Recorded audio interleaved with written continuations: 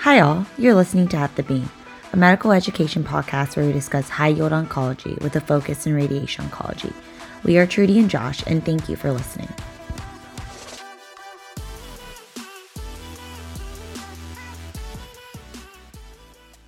Welcome back, everyone, to another episode of At the Beam. We've been on a little bit of a break. Josh and I have been quite busy, but we're back and we're ready to rumble. And it's the holiday season, so happy holidays to everyone. Happy holidays. We hope there's some good New Year's resolutions out there and your 2024 year is off to a good start. So, Josh, before we jump into our Yeah. breast case, I had a very important question for you. Oh my God, what's that? I understand that you're also a huge Friends fan. Is Yeah, that that's right? right. Yeah, I would love to have a friend in real life, but I had to settle for the six that I see on TV, so I think that works pretty well. What is your favorite Friends episode? I'm dying to know. Oh God, yeah, there's so many. I don't even know. One of the ones I really like is the leather pants one. I think you and I were talking about this the other day.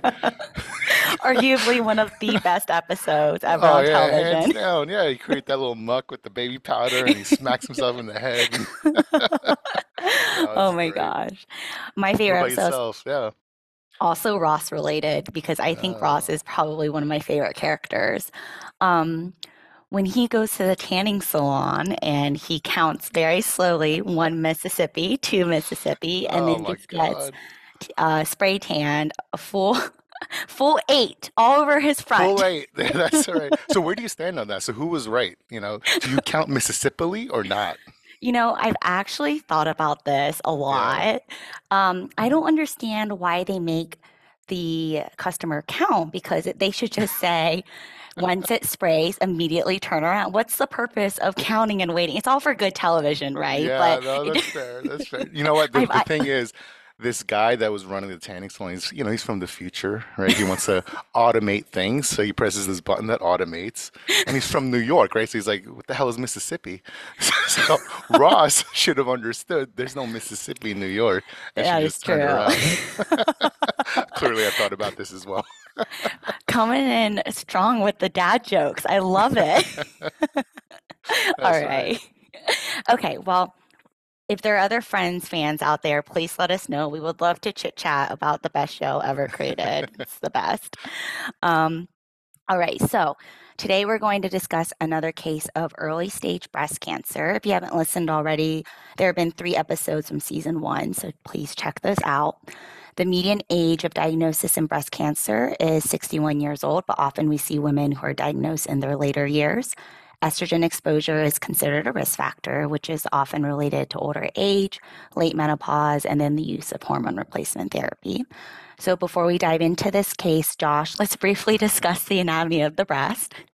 Yeah, yeah, absolutely. So the breast is going to overlie the pectoralis major muscle, and so it extends laterally into the low axilla, which is oftentimes called the axillary tail of Spence. And one of the questions we ask ourselves is where do most of the glandular tissue where they lay. So it'll often be in the upper outer quadrant, which is where the majority of breast cancers arise from. And lymphatic drainage from breast cancer is also important to understand. So we want to keep in mind that there are several levels that are at risk for nodal metastases. The axilla has 3 levels that's delineated by the pec minor, which is an important landmark to identify these on a CT scan.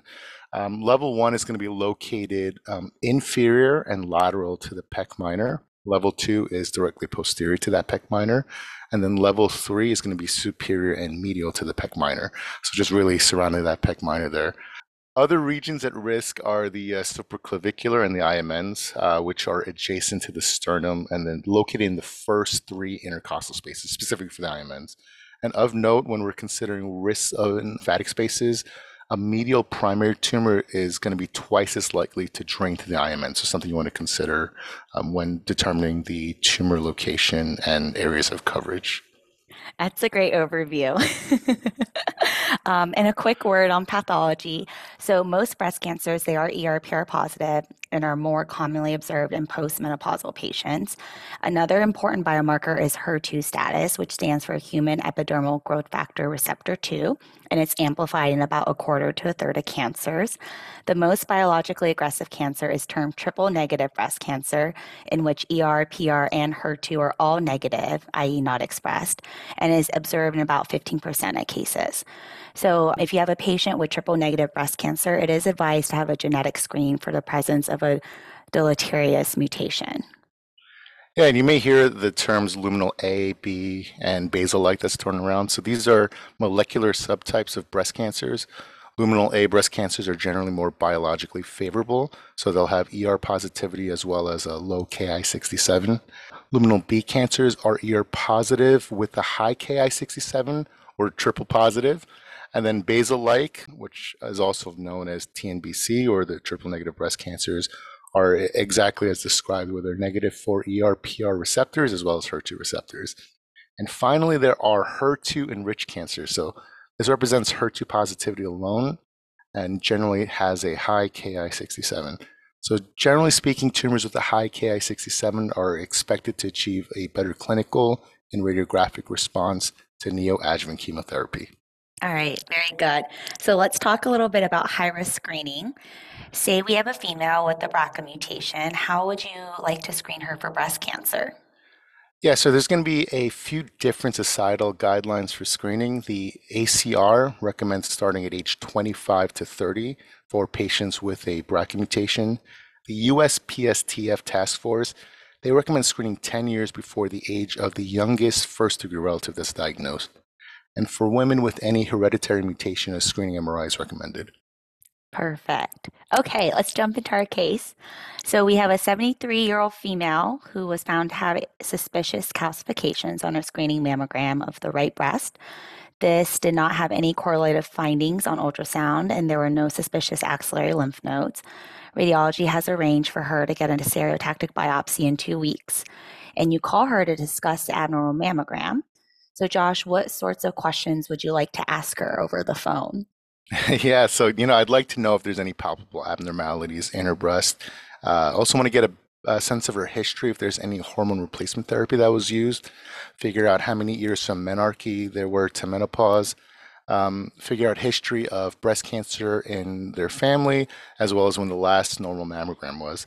Now, if she were in clinic, I do a breast exam, want to palpate for any abnormalities, look for any skin changes, and also do a regional lymph node exam.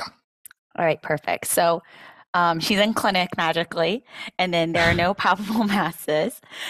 She's never been on hormone replacement therapy, and her last mammogram was 2 years ago. Her family history is negative. She undergoes stereotactic biopsy, and the pathology returns as a low grade IDC, strongly ERPR positive, HER2 negative. Ki67 was 3%. So, knowing that she has a biologically favorable early stage breast cancer, are there any additional pieces in her information that you would like to obtain? Yeah, so now I'm thinking that she may be a candidate for remission of radiotherapy after surgery. This means that she'll be on adjuvant AI alone or aromatase inhibitor therapy. And I'd like to gain a better understanding of her predicted tolerance of AIs. I'd also like to ask if she's had any baseline arthralgias or a history of osteopenia or maybe osteoporosis, and then get a better understanding of her baseline functional status and any comorbid conditions. Yeah, so those are all excellent points. It is always a good idea when you're meeting a potential admission candidate to ask her about her general health status because that may help inform your counseling. Does she need any additional imaging workup? You look at her recent labs and they're all normal. No, since this appears to be an early stage breast cancer, she does not need any more imaging studies. The NCCN does not recommend full body staging scans, despite what you might see on social media, and MRI brain for stage 1 to stage 2 in the absence of worrisome physical exam findings or labs are not necessary. All right. At what point would you want to get an MRI of the breast? Yes, the MRI of the breast is great for certain indications that should be ordered with caution since it can result in some false positive findings. Some common scenarios where you want to order an MRI are if a patient presents with a clinically node positive appearance or disease, and you're looking for the primary tumor. patients who have breast implants, or when there's a mass and exam, but no mammogram or ultrasound that correlates with that. Okay. Let's go over staging quickly. Since we review staging in greater detail in our prior breast episodes, we'll just hit some high points here. What tumor size is classified as a T1 tumor? So that's any tumor that's less than or equal to 2 centimeters will be clinical T1. What if the tumor is greater than 5 centimeters? So any tumor that's greater than 5 centimeters is a clinical T3. What if the tumor is 5 centimeters and is found to have extension into the chest wall? So that extension to the chest wall, not the pec major, irrespective of size, is automatically a clinical T4 tumor. This also stands true for patients who present with peau d'orange, skin ulcers, satellite skin nodules, or inflammatory breast cancer. I really like the flair you said with the Pudo orange. I don't even know how to Thank you. say it. Thank you. All right. So, a tumor that measures 3 centimeters but is associated with satellite skin nodules is a clinical T4 tumor. Okay. What about the axilla? How do we stage the axilla? Yeah, so a mobile ipsilateral level 1 to 2 lymph node that'll be considered a clinical N1. If these low axilla lymph nodes are fixed or they're matted, or if there's a suspicious isolated ipsilateral IMN, the patient is going to be a clinical N2. Whenever infraclavicular, supraclavicular, or IMNs in the presence of other axillary level involvement is present, the patient will be a clinical N3. We have to remember that clinical and pathologic nodal staging is different in breast cancers. Yeah. All right. So our patient, she undergoes breast conservation therapy. She gets a lumpectomy. And on her final pathology, she is found to have a zero point 0.9 centimeter low grade IDC associated with calcs, ERPR positive, HER2 negative, Ki67 is 5%, and there is no DCIS. Taking a step aside, you may notice that she did not have a sentinel lymph node biopsy. So in 2016, the Society of Surgical Oncology released a Choosing Wisely guideline, which advised against the use of sentinel lymph node biopsies in females who are greater or equal to 70 years old with early stage hormone positive, clinically no negative invasive breast cancer. And then recently, the international phase 3 randomized sound trial supports this notion in women of all ages with a clinical T1 N0 tumor by negative pre op axillary ultrasound. And we will link those studies and those guidelines in our show notes. All right. Josh, what would be considered sufficient to be deemed a margin negative resection? Yeah, so a margin negative resection would be when there's no tumor on ink. So there's no numerical cutoff with respect to how far the tumor has to be from the edge of the specimen. And this was established by the Society of Surgical Oncology, as well as the American Society for Radiation Oncology guidelines. Yeah, if there were tumor on ink, the patient would need to go back for re-excision with the goal to achieve margin negative resection. Now, in our patient, she was found to have calcifications that were associated with her IDC, and these were screen detected. So we want to get a post-op mammogram to ensure that there's no residual suspicious calcifications, but we can also ensure that there's no residual calcifications by obtaining an intraoperative X-ray. All right, perfect. So you see her in clinic 2 weeks after surgery. She's recovering well, and she shares with you that she's wary of radiation. She's had close family members go through radiation, and she's really worried about the potential toxicity. So, how are you going to counsel her? So I would tell her that she has an early stage pathologic T1B N0 low grade hormone receptor positive breast cancer, and that because of her age, which is 72, she is a candidate for omission of radiotherapy. So I discussed the two main omission trials. This is the CALGB 9343, which looked at women that were 70 years old or older with a T1N0 hormone receptor positive tumors, and they were randomized to tamoxifen alone versus RT with tamoxifen after lumpectomy. And this trial showed that women who received radiotherapy reduced their 10-year local regional recurrence from 10% to 2%, but there was no impact on distant metastases or overall survival. Now, similarly, Prime 2 had a broader eligibility criteria. So these were with larger tumors up to T2. There were younger women that were 65 years old or older, and there were some with presence of high-grade disease or LVSI, but not both. And the 5-year local recurrence was decreased by 75%, went from 4% to 1% for those who received radiotherapy as well. The 10-year data was recently published this year in 2023, and showed a more profound difference within breast local recurrence of 10% for those who don't receive adjuvant RT versus 0.9% for women who did receive radiotherapy. Now, these trials support endocrine alone after lumpectomy to be an appropriate treatment option in older women that have favorable early stage disease. Excellent. So she is worried she won't be able to tolerate the arthralgias that are associated with AIs. She has baseline arthritis and is interested in having radiation as a insurance policy. However, since it is the holiday season and she is planning to visit her grandkids in several weeks, she inquires what the treatment schedules are like. So what would you recommend? Yeah, around this time of year, that's certainly an important consideration. So I think she'd be an excellent candidate for an accelerated partial breast technique. This means treatment will consist of only 5 fractions. You have to determine suitability for a PBI. The Astro Clinical Practical Guidelines is an excellent resource for this. This was just recently updated in 2023. In patients with invasive disease, PBI is recommended for anyone that's 40 years old or older, has a clinical T1, ER positive, and tumors that were less than or equal to 2 cm. In patients with DCIS, PBI is recommended for women that are 40 years and older, have low to intermediate grade DCIS that's spanning less than 2 centimeters or equal to 2 centimeters. So there are additional risk factors that may be more on a conditional basis. That's something we won't discuss here, but we'll make sure to link that in our show notes. And for our patient, they do fulfill all these criteria. Great.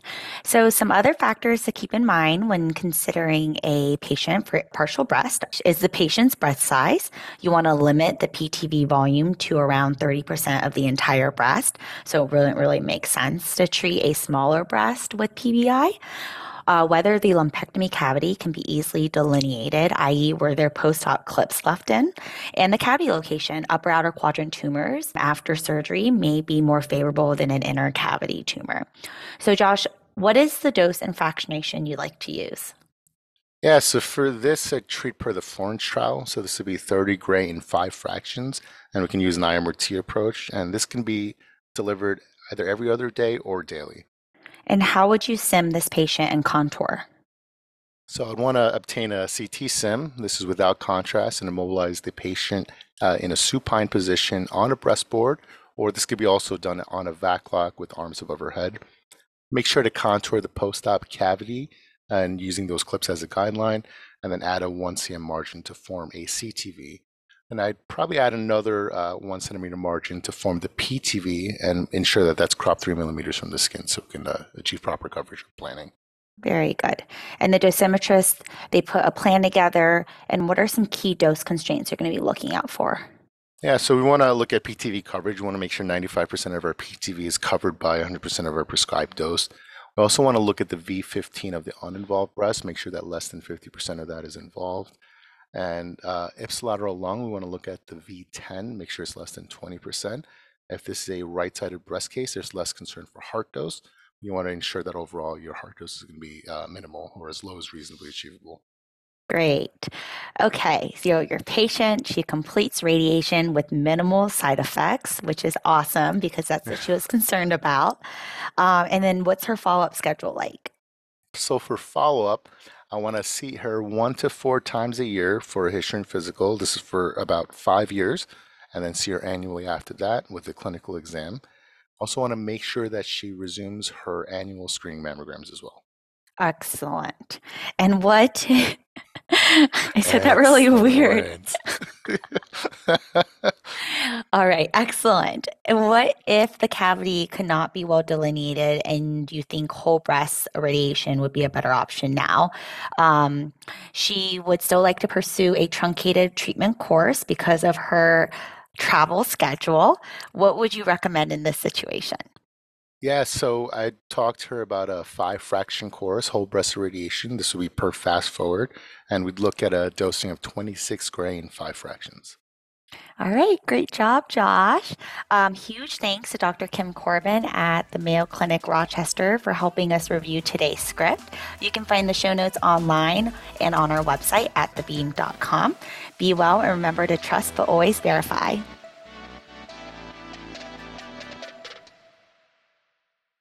How you doing?